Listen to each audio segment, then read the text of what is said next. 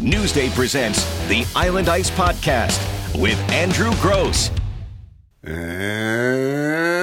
welcome to Island Ice, Newsday's New York Islanders podcast. I'm your host, Andrew Gross, on Twitter at @AGrossNewsday. And thank you for tuning in and listening. And I sincerely hope that everyone is doing as well as possible right now. Everyone is as healthy as possible. Everyone is doing everything to remain as healthy as possible as we are into basically it's 2 weeks since the NHL put its season on pause, and things just change seemingly on a daily basis here. So like I said, thank you so much for tuning in. And what we're going to do today is a little bit later on, I had a chat with Newsday teammate Jim Bombach regarding what the COVID-19 pandemic, how that might or might not affect what's going on with the Belmont Park arena that's being built for the Islanders. So we'll check in with Jim and discuss that and other sports business matters. And then after that, we'll do a little bit of Andrew's Answers to pass the time. But first, I wanted to start with, and obviously everything is centered around this global pandemic, which has interrupted everything in life right now. I mean, it's not just sports, obviously. I mean, sports is really far down the list of things that have been impacted by this, but certainly as it relates to, your life as an Islander fan or my life as an Islander reporter, certainly it's had an immediate impact here. But the NHL on Monday came out with kind of a frequently asked question format of basically what's going on right now, just an update from the league. And, it starts out with the league still holding out hope that, the CDC recommended the 60-day period for limiting gatherings to 50 people or fewer. And obviously, even 50 people seems like way too many people together right now. If you look at what's going on in England, Boris Johnson reducing it to no gathering bigger than 2 people. So, but anyway, so the CDC recommends on March 15th that gatherings are limited to 50 people or fewer, and it's a 60-day period. And the hope going in there from the NHL was maybe at day 45 of that 60-day period, in relation to NHL teams, you're able to start getting the players trained up again on ice as you push towards resuming the season, but like I said, the NHL is still hopeful of maintaining some form of timeline there, even if that seems, pretty wildly optimistic right now. I guess the NHL has to keep things hopeful, try and be as optimistic as possible right now. You want to keep your audience engaged. Same time the NHL was releasing this FAQ format, I was hearing that AHL teams, the NHL's top minor league affiliate, AHL teams were being told the earliest they might be able to kind of come back and resume any kind of team activities would be May 1st. So that's 6 weeks. That would be the earliest for the AHL, and I would think the NHL and the AHL, with both their seasons paused, they're going to be in lockstep here. So I'm assuming that if the AHL teams are being told May 1st, that's probably a more realistic, hopeful timeline for the NHL, and even there, that does seem optimistic. 6 weeks. If you listen to the experts, I'm not sure we're going to flatten this coronavirus curve significantly enough by May 1st to get that going there. But the NHL at the same time, as it was, hopeful that they could resume within the 60-day period. Also said no decisions have been made regarding the regular season status, meaning whether it will resume or, how many games might be played. Further, no decisions have been made on a potential playoff format, how many teams are getting in, whether the series would all be best of sevens. And also not decided yet is when or if all this hockey resumes, whether they're going to be fans in the stands to watch the games live, if there are games. So, still a lot of question marks, and the NHL repeated its stance that even if the playoffs are put on hold into July or August or even into September, they do not want to impact playing an 82 game or 2021 season. You kind of have a back end deadline sort of then. If you're saying we're going to completely guarantee the integrity, the 82 games and the playoffs, the full 4 rounds of playoffs for next season, then you are really dealing with the deadline for getting everything done for whatever they do this season. What is that deadline? Obviously, no one is saying yet. As far as dates, July 1st, obviously, always, when free agents can start being signed. The league said it will work on any model of when free agency might be. That they'll do that in conjunction with the NHL Players Association, and obviously that's just smart business there, being in partnership with the group that's supposed to be the league's partners there. That's July 1st. If you're looking at June, a lot of stuff goes on in June, typically. The scouting combine up in Buffalo, the awards show out in Las Vegas, and the NHL draft, usually, the third weekend of June, around the 20, 21st, 22nd, typically each year. And this season or this year, the NHL draft slated to be up in Montreal, and the NHL said no decisions had been made regarding, quote unquote, the timing or format of any of that. So, a lot of unanswered questions, obviously, because, as I said, it's not just sports, it's everything has a lot of unanswered questions. We're just going to have to ride this out as best we can and, not force the issue.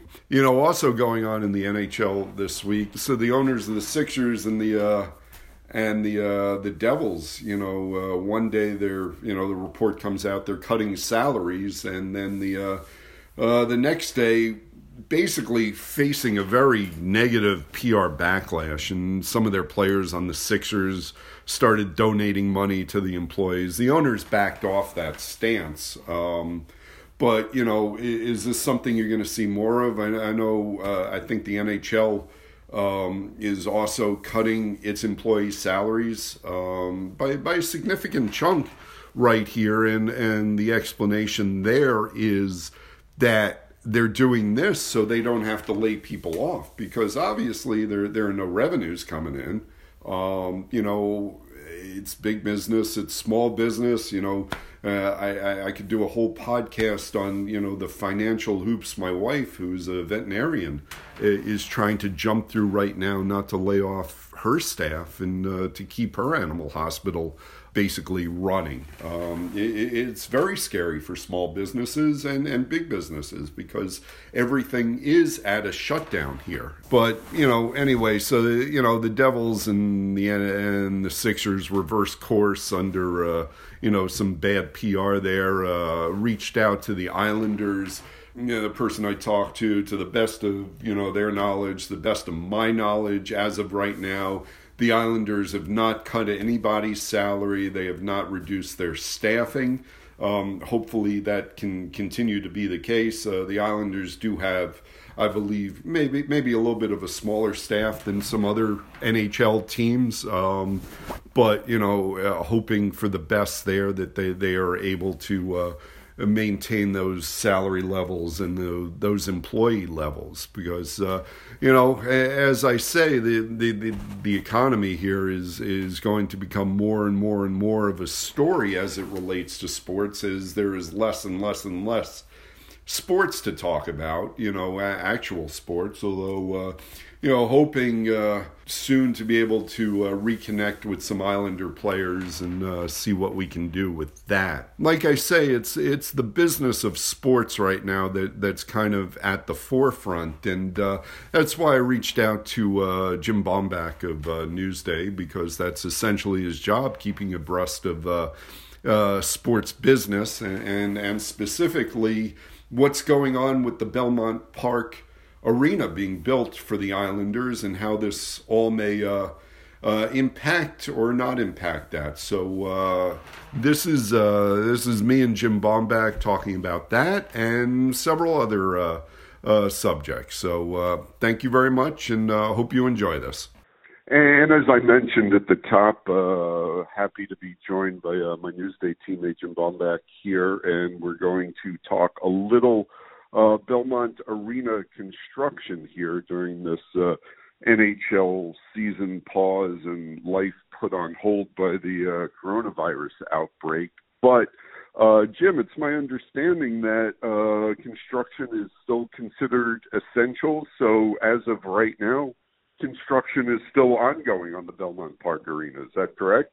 That is correct. I actually, just before our call, I went out to that Belmont webcam, and it's a nice sunny day, and you see workers all over the place. It feels like it gets bigger and larger by the day. And obviously, people can argue one way or the other whether that should be out there, whether it's essential, whether it's not. But I think what I've found is that I've been, kind of made a process or a habit of looking at this every day. Just because every shoe was dropping, you kind of, as a reporter, you just plan for what's the next shoe to drop. So I just anticipated, okay, at some point in time I'll be writing this story.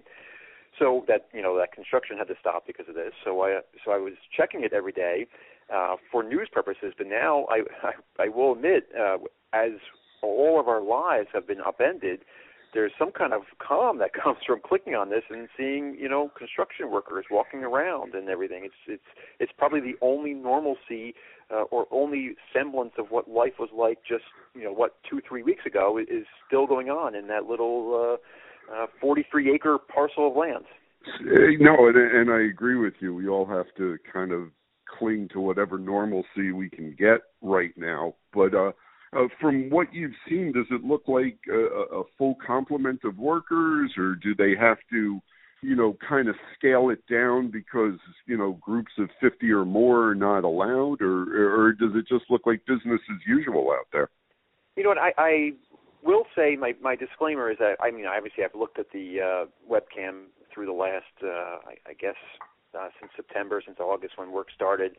And but not religiously, but I've looked at it enough, and it doesn't look any less in terms of the number of workers out there. If anything, you look at it and you're like, that's it? That's all the workers that are out there? But I remember thinking that in September, October, November, and December, and yet this structure is still getting built little by little, but pretty studiously. So I've asked around, and basically the answer I keep getting is that it is business as usual. And if you look, and I admit I've looked, they're not standing next to each other, and there's not 50 people right there. And then it's also a big, it's an arena. It's a large swath of land. So, when I've asked questions about it, people are always concerned about the shoe dropping. They're not concerned about the status quo. So as of today, as of this moment, as of us talking, it's as on schedule as it's ever been, unless they're telling us something, unless they're not telling us the truth, and I have no reason to believe that. Well, let me ask you, because you're heavily involved with the business side here, just what is your sense? I mean, I know no one can predict it. It's almost like every day we wake up, there's something new to process here. But do you have a sense of, where this is going, whether, construction will be ongoing for a while or throughout this, or whether they will have to slow down, or can there be any sense at this point? Well, I mean, yes, you're right that it's really hard to predict what life's going to bring as we all sit inside our homes and look at emptiness, which is a good thing. Obviously, we should be seeing emptiness outside, because if people are out, this could be worse. But that being said, yes, it's hard to predict. But what I was told is that this would be a lot more troublesome if this was a year from now, if this was next March. Because if this was next March, they'd be, this thing would be covered up, they'd be inside, they'd be doing types of work like that, and then they'd have to be more concerned. I mean, obviously outside, inside, it's still the 50-person limit. It's still, not being in large groups, not being together. But when you are doing internal, say, electric work or something like that, you are going to be in greater proximity to everybody else. So in that sense, it's a positive. I mean, this obviously took them by surprise as much as it took us by surprise. I mean, I'm trying to think back to the exact date. It was a couple Wednesdays ago, maybe last Wednesday in February. I remember it was a Wednesday because I remember I was driving my daughters to swim lessons that night when Tim Leiweke called me, and he basically was talking about how he was coming into town in the next couple of weeks, and they were having meetings, and we were going to meet up to talk about just the future of this. So like as late as late February, which obviously right before this blew up, they were talking about ramping up everything publicly. So what does it mean? It means that obviously that end of things gets pushed back, but that's kind of materialistic at this point. As long as the construction end of things continues, and obviously as of March 24th, that's still the case. I think there's nothing on the Islander arena side to be concerned about. So Lou Lamoriello engaged in a question and answer via Twitter, conducted by the Islanders, obviously, and posted on their team website. And he was asked about the progress at the Belmont Park Arena. And now, all along, John Ledecky, every time you talk to him, hey, we're ahead of schedule, and the projected open date was October 21, for that season, right? And John's been very adamant that things are ahead of schedule and everything's been progressing beautifully. So during this Q&A, Lamoriello expressed confidence in the current timetable, and the quote was, "I have all indications that the Belmont Park Arena is on schedule and will be ready for the 21-22 season." Now, obviously he's saying it's on schedule, but I was wondering if you're hearing the same thing I'm hearing in that, just a subtle little change, saying it will be ready for the 21-22 season, not it will be ready in October 21, or whether I'm just going stir crazy in the house and reading into too many things. Well, I mean, that's our job, to parse words, right? And I do like how you referenced that it was conducted by the Islanders, because I'd love the image of Lou Lamoriello just spouting off tweets left and right without, unfiltered, like some people we know do. In terms of the timeline, the one thing to remember is that they started basically as late as they could to get it done by October. They are on schedule. They did as much work as they possibly could ahead of schedule, but the whole timeline just kept getting pushed back. Right. And now when they started work, basically they were on target to finish by October of 2021, and there was very little wiggle room. It takes something like 26 months or 24 months. I forget the exact. I think it was 26, and they started in August, so that would line them up right to October. So obviously they have very little wiggle room. I've heard nothing that says that they're going to be late. Obviously this throws a wrinkle into it. But the thing I always think about is that, what was that Ranger season a couple of years back when they? Oh, they started with 9 games on the road because the final phase of reconstruction at the Garden. Yeah, I think that was Alain Vigneault's first season. They went to Europe, they went to Western Canada. I think it was 9 games on the road to start. Yeah, and my point is that there's ways around it if it comes to that. I mean, they are, this is a major construction crew. This is a major project. This is a $1.3 billion. I've driven by there, and not recently, because obviously I'm not leaving my house, but maybe it was 3 weeks ago, I drove by there, and I took note of that there's no work being done anywhere else except for the arena. All efforts are on the arena.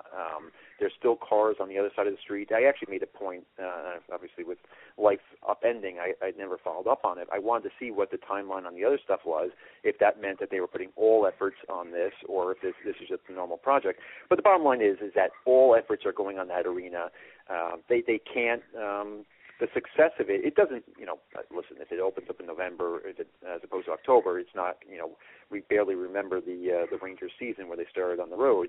But the point is that that's what they're working towards. And my point in bringing that up is that in the event it is slightly late, there's ways around it. I don't think, I've not heard any inclination that they're potentially late, even 9 games late, let alone months. And obviously, if I think the other thing to remember is that let's say something happens, and they do have this Coliseum sitting right here, and no one wants that. No one wants to bring that up. I mean, if I was an Islander employee, I'd be they'd be locking me up to a chair for speaking out loud about it. But I mean, there is a plan, and not a plan, but there is a scenario that would exist that even if it was significantly. Anyway, my long-winded way of answering your question is that I have not heard that, and I think that I think it's October 2021. That's the substantial completion date. They have very little wiggle room on that, and then if it falls behind that, there's ways to deal. And obviously they received a huge boost by, just it being such a mild winter. I think that's how, John Ledecky keeps talking about being ahead of schedule. They had no construction slowdowns through the whole winter, and I think some of those construction slowdowns are, sometimes factored in just because you figure there are going to be a few, days you can't get anything done because of weather, and they just really never had that.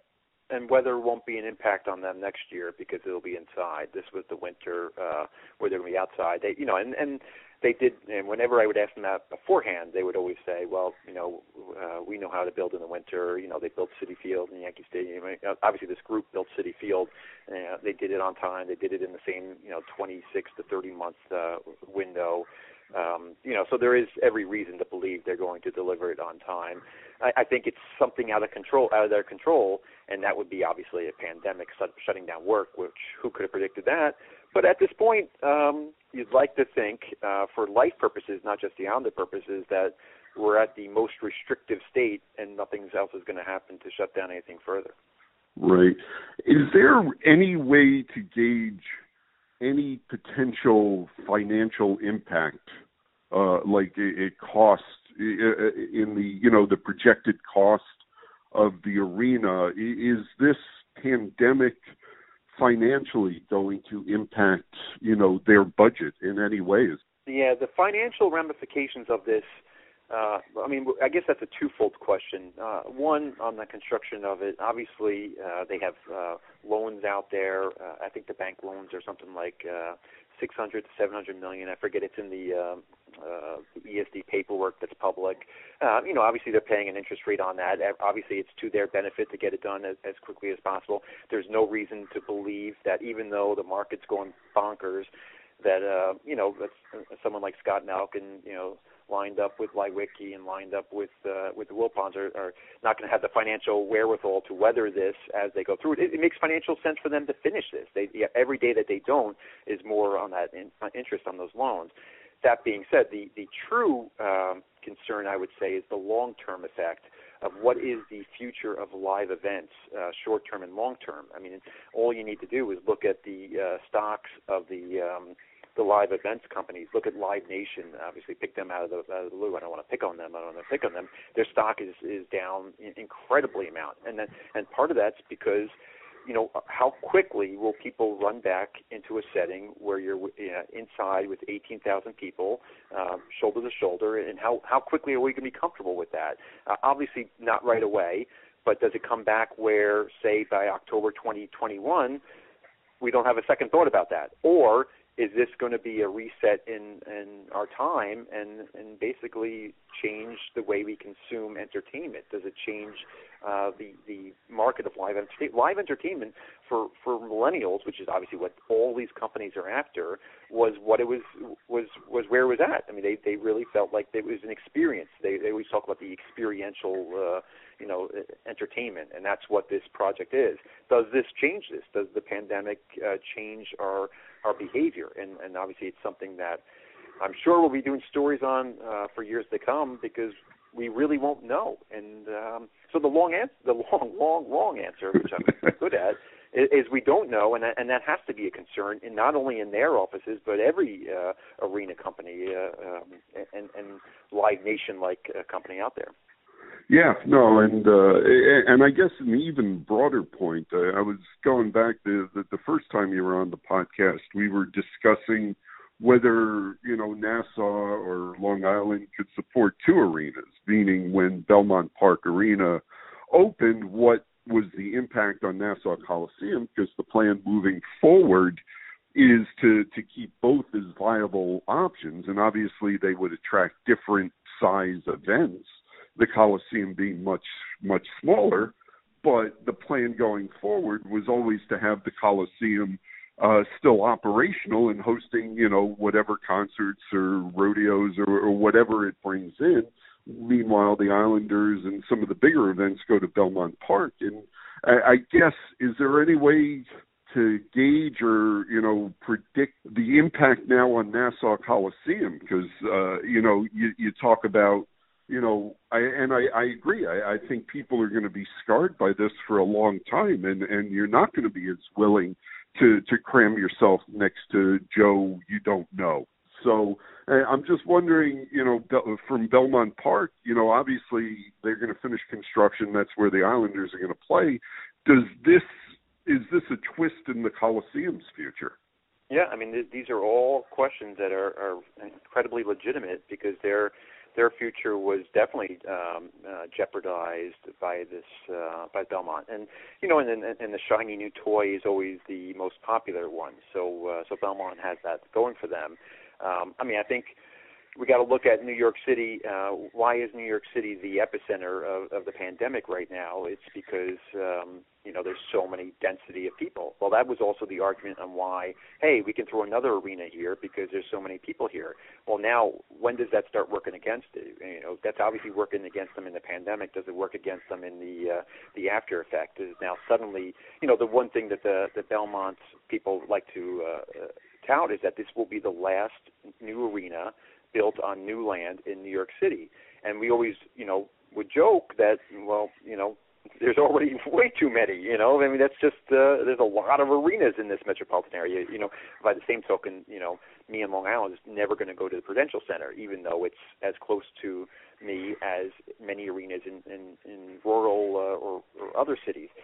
My point is that there's a lot of arenas here, and now that was going to be a concern for all of them. They said it was not because of the density, but now does this density work against them? And who is who's the odd man out? Who's the odd arenas out? Is it the Coliseum? Maybe the small size works for them. Maybe suddenly small size concerts are in. By the same token, if you're jammed together with 13,000 people, what's the difference between 13,000 in a small arena versus 18,000 in a big arena? I mean, these are all questions that are. We're going to be talking about this for, I think, the next 3 to 5 years. And just to tie a bow on it, that proposal in Suffolk County never went anywhere, and that's not going to be added to the mix, right? Well, that's a good question. I mean, these are all questions that obviously I'm not asking today of people, but like April was the month that they were supposed to submit their final, not final, but their more. Basically, they went through this year-long, 18-month-long process where they were trying to figure out what was needed. Like they presented their plans. They said, this is our concept. And then obviously some people would criticize the arena, some people would criticize it. Then they came back and said, okay, we're going to do more fields, we're going to make it more research, but we're still going to have an outdoor stadium, and we're still going to have an indoor minor league hockey stadium. And it was basically still very much pie in the sky. Then they were going to go through this whole big process, and then April, next month, they were supposed to come back to the county with their, basically, this is the plan we want to do. So I had the date circled on my calendar. Obviously, that's not happening. What does this mean for that? Obviously, it's not a good sign.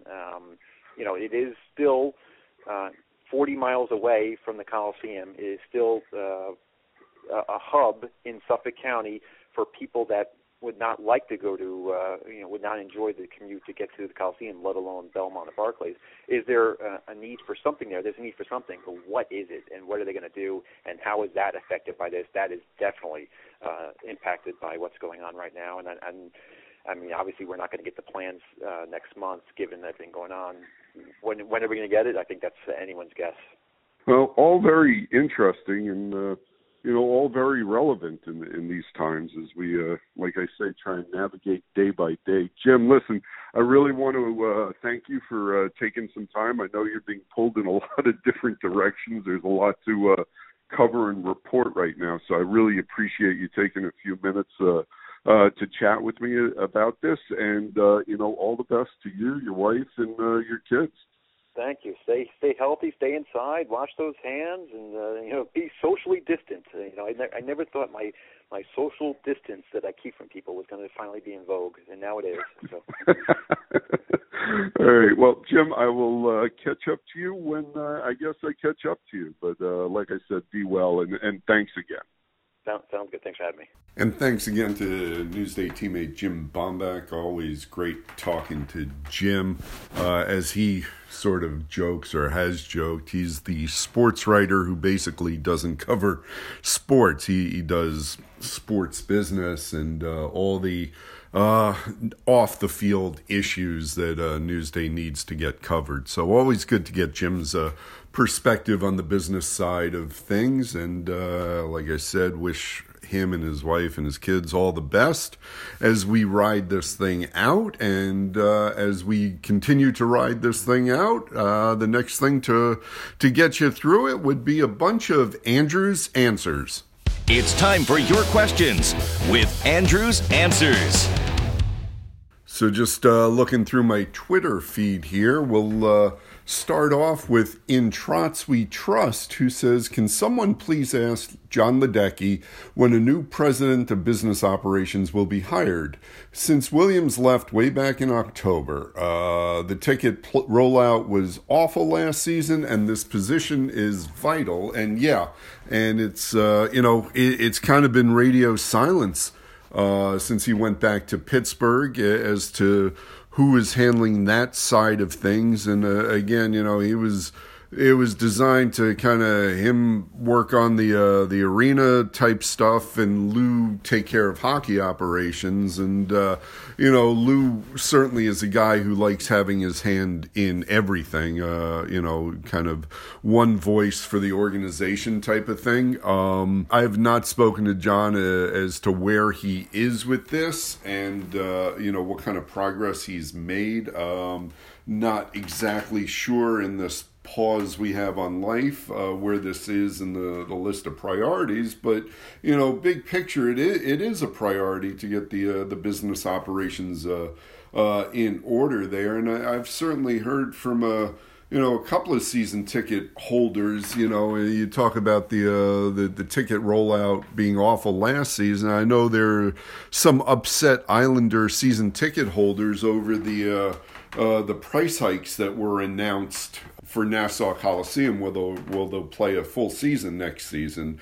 I think one guy told me that it was his tickets were going up an average of 28%, which is a very significant hike. Now, obviously, that was all before the coronavirus pandemic. So, what kind of financial impact on season ticket prices this all has remains to be seen, of course. So, I think that might be on hold as well. But nothing new, unfortunately, for my end that I can report to you there. Frank says, has Lou Lamoriello spoken to Andy Green about an extension? And obviously, I've not been able to talk to Andy since, what is it now? I guess March 11th was the last day we saw the players. And I actually did not see Andy that day. That was a practice in Calgary. So the point being, it's been a little bit since I've spoken to Andy. And, the last I had heard, that had not been broached really. I think, my understanding was Andy and the Islanders kind of wanted to get through this season first, and then that would be more of an off-season deal. And of course you can say, well, is this the off-season right now? And isn't this the best time to talk? I never really got a chance to talk to Andy about his long-term plans. He had obviously been with the Devils for so long, and this was a real uprooting and change in his life, even if, he was still able to live at home and kind of commute to Long Island, playing for a different organization, even with the familiarity as with Lou Lamoriello, was an uprooting for Andy. At 37, I'm not sure how much longer he really, was planning on playing, whether he's planning on playing past this contract or not. To the best of my knowledge, they had not gotten to the point where they were thinking past this season, and that goes for either side. Dan McCarthy says, have you heard any discussion of playoff rounds being shorter if they do restart the season in the playoffs? Seems a simple semi-solution to the season running too late and achieving Bettman's goal of a normal 2021 season. And, I believe in last week's podcast, Colin and I, while we were discussing different scenarios, I floated the idea of maybe everyone gets into this playoff bracket, and maybe the first rounds are an aggregate, 2-game series, amongst, select teams. Obviously not everyone. You would probably have some buys there in 31 teams, maybe, but the point being, I have not heard any concrete talk of shorter playoff rounds as of yet. I think the longer this goes, that will need to be considered. But Gary Bettman, in addition to saying he does not, the option of shortening or compacting 2021, he wants to play 82 games next season with a full playoff. So you do back into a wall there as to when you have to start next season. So, the longer this goes, I imagine that becomes more and more of an option, although Gary Bettman put out this idea that he wants to preserve the quote-unquote integrity of the Stanley Cup playoffs. Now, does that mean that every round has to be a best of 7? The NHL went, it did have years where there were, best of 5s, best of 3s.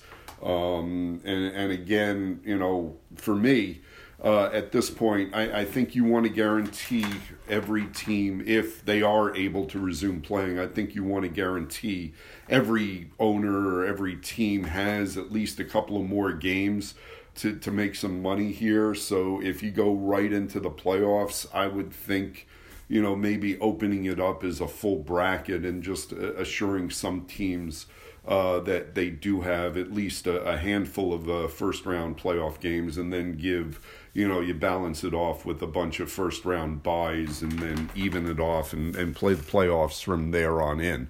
But as of right now, the NHL, not really, if they are having those internal discussions, which I'm sure they are, they're not really leaking any details past this idea that, they could be playing July, August, and possibly into September. So let's see. Benjamin Deere says, any guess as to if any more regular seasons will be played, or will the NHL simply use winning percentage to determine playoff seeding? And again, whatever is being discussed internally, the NHL came out with that kind of FAQ with some questions about what might happen, and they said they had not come to any conclusions on a playoff format what the rest of the regular season would look like, or to be honest, even if there would be fans in the stands when these games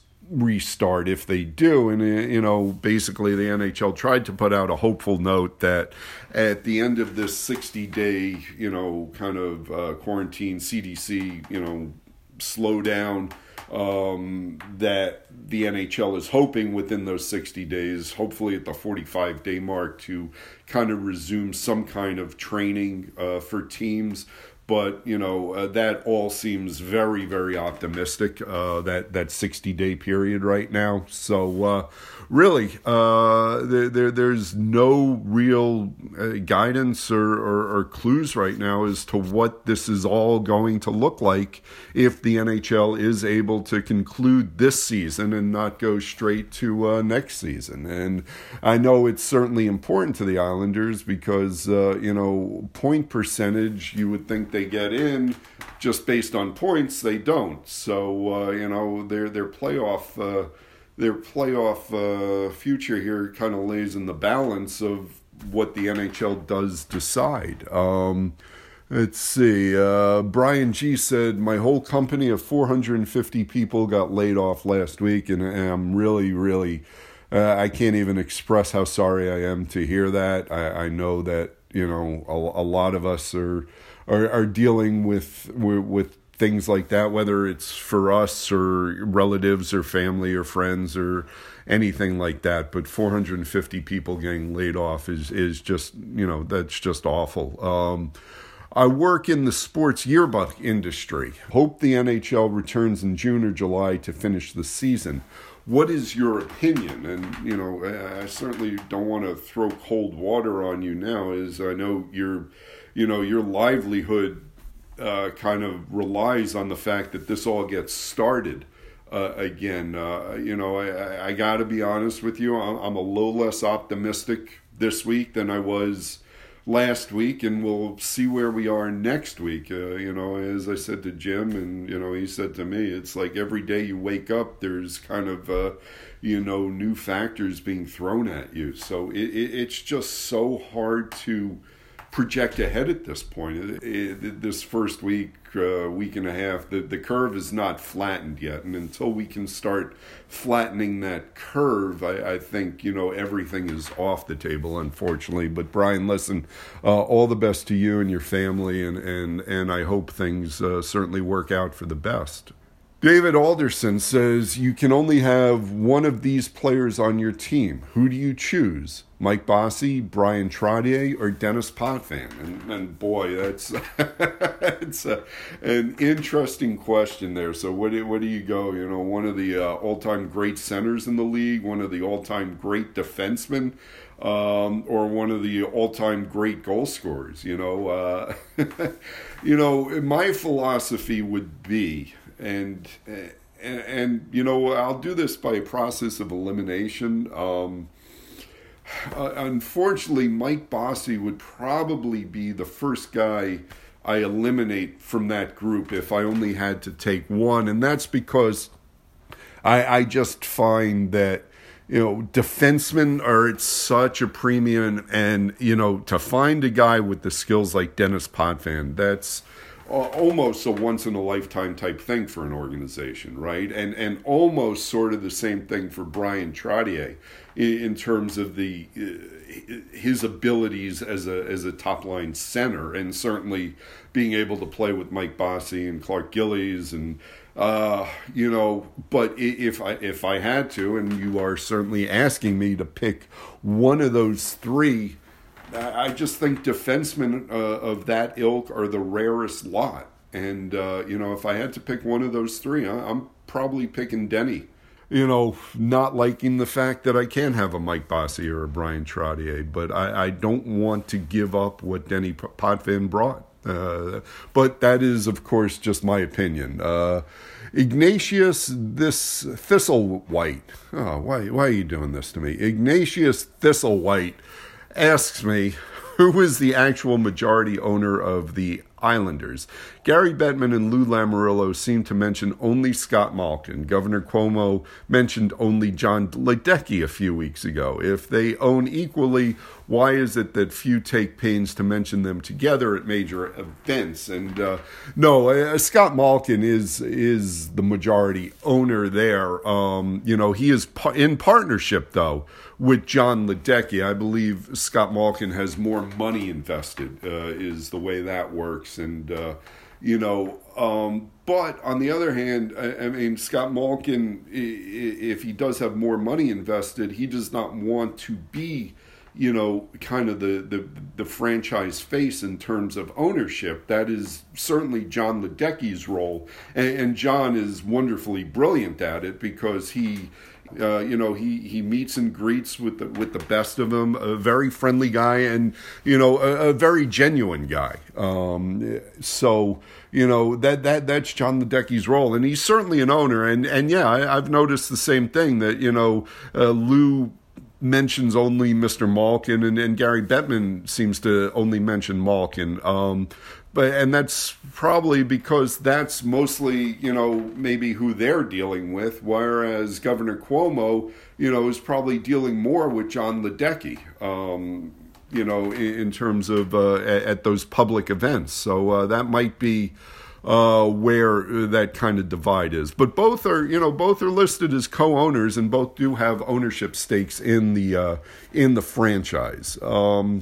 Let's see. All-Star Barzell says, have you been able to speak to anyone from the team since the season was suspended? Thanks for continuing the podcast as it keeps me sane through all of this. And he's got a picture of Steve Carell from The Office bowing with the gif of thank you. And I appreciate that. And I appreciate Steve Carell, who keeps all of us sane with his insanity.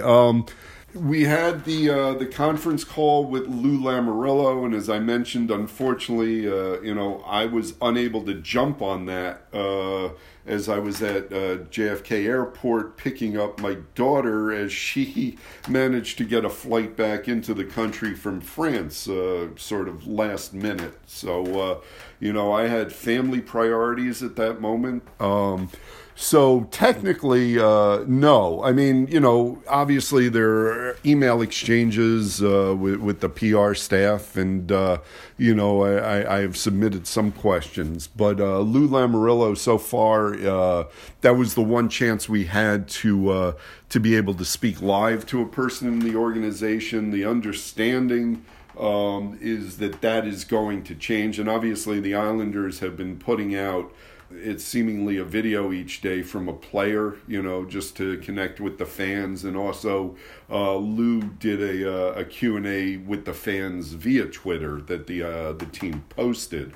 But the understanding from the media side is that the NHL, now as we settle into this kind of new reality, the NHL does not want to be gone and forgotten, and will start making some forms of player interviews available. I don't have a timeline on that, but it is expected to be sooner or later, just because, like I said, from a marketing standpoint, the NHL wants to remain relevant and out of sight, out of mind, something like that. And the NHL certainly does not want to get there. So I'm expecting to have the ability to talk to those in the organization a little more frequently in the very near future. And we'll finish with Bam Bam, who says, are there any NCAA free agents left that you believe the Islanders may try to sign for depth? Injuries seem to have helped crush Bridgeport this season, and it has been quiet on that front regarding the Islanders. I went back and I looked over the development camp roster from last summer, and obviously, that's kind of, maybe a little bit of a template of who the Islanders are looking for. They had brought in Bobo Carpenter before he got signed. I believe Eric Brown also, I believe, through that. But, I was just going through the roster, and, one guy I remember liking, and, without going back and really looking at my notes, but one guy I remember thinking, this is kind of a neat little player who can kind of operate in small spaces and see the ice pretty well, was Penn State's Liam Folks, and he's completed 4 years there. He, like a Mason Jobst, he would be an older player. I believe he's 24.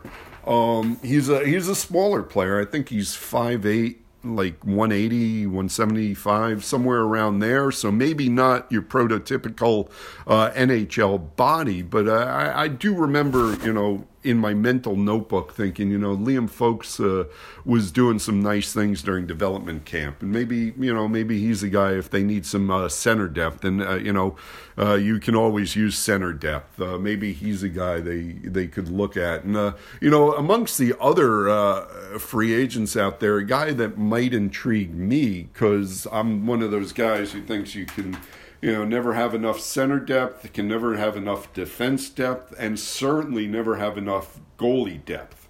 To the best of my knowledge, Zacharias Skog, the Swedish goalie who played 4 seasons at American International College. I don't believe he signed anywhere yet. That was my brief research into that, and he seems to be the top free agent goalie out there. And you know what? I certainly think you're not 100% sure you're bringing in an Ilya Sorokin. You saw Lou Lamoriello say this week it's their understanding, or they have every hope that Sorokin will be in the organization for next season. But I just don't think you can have enough goalie depth, and Zacharias Skog might be a guy that I would take a look at. Again, an older guy, 24, played, and actually he would be 25 for the start of next season. So and 4 seasons of American International College. His numbers this year, he went 10-8-1 with let's see, a 1.83, I believe, goals against average, and a 9.26 save percentage. So some pretty decent numbers for him.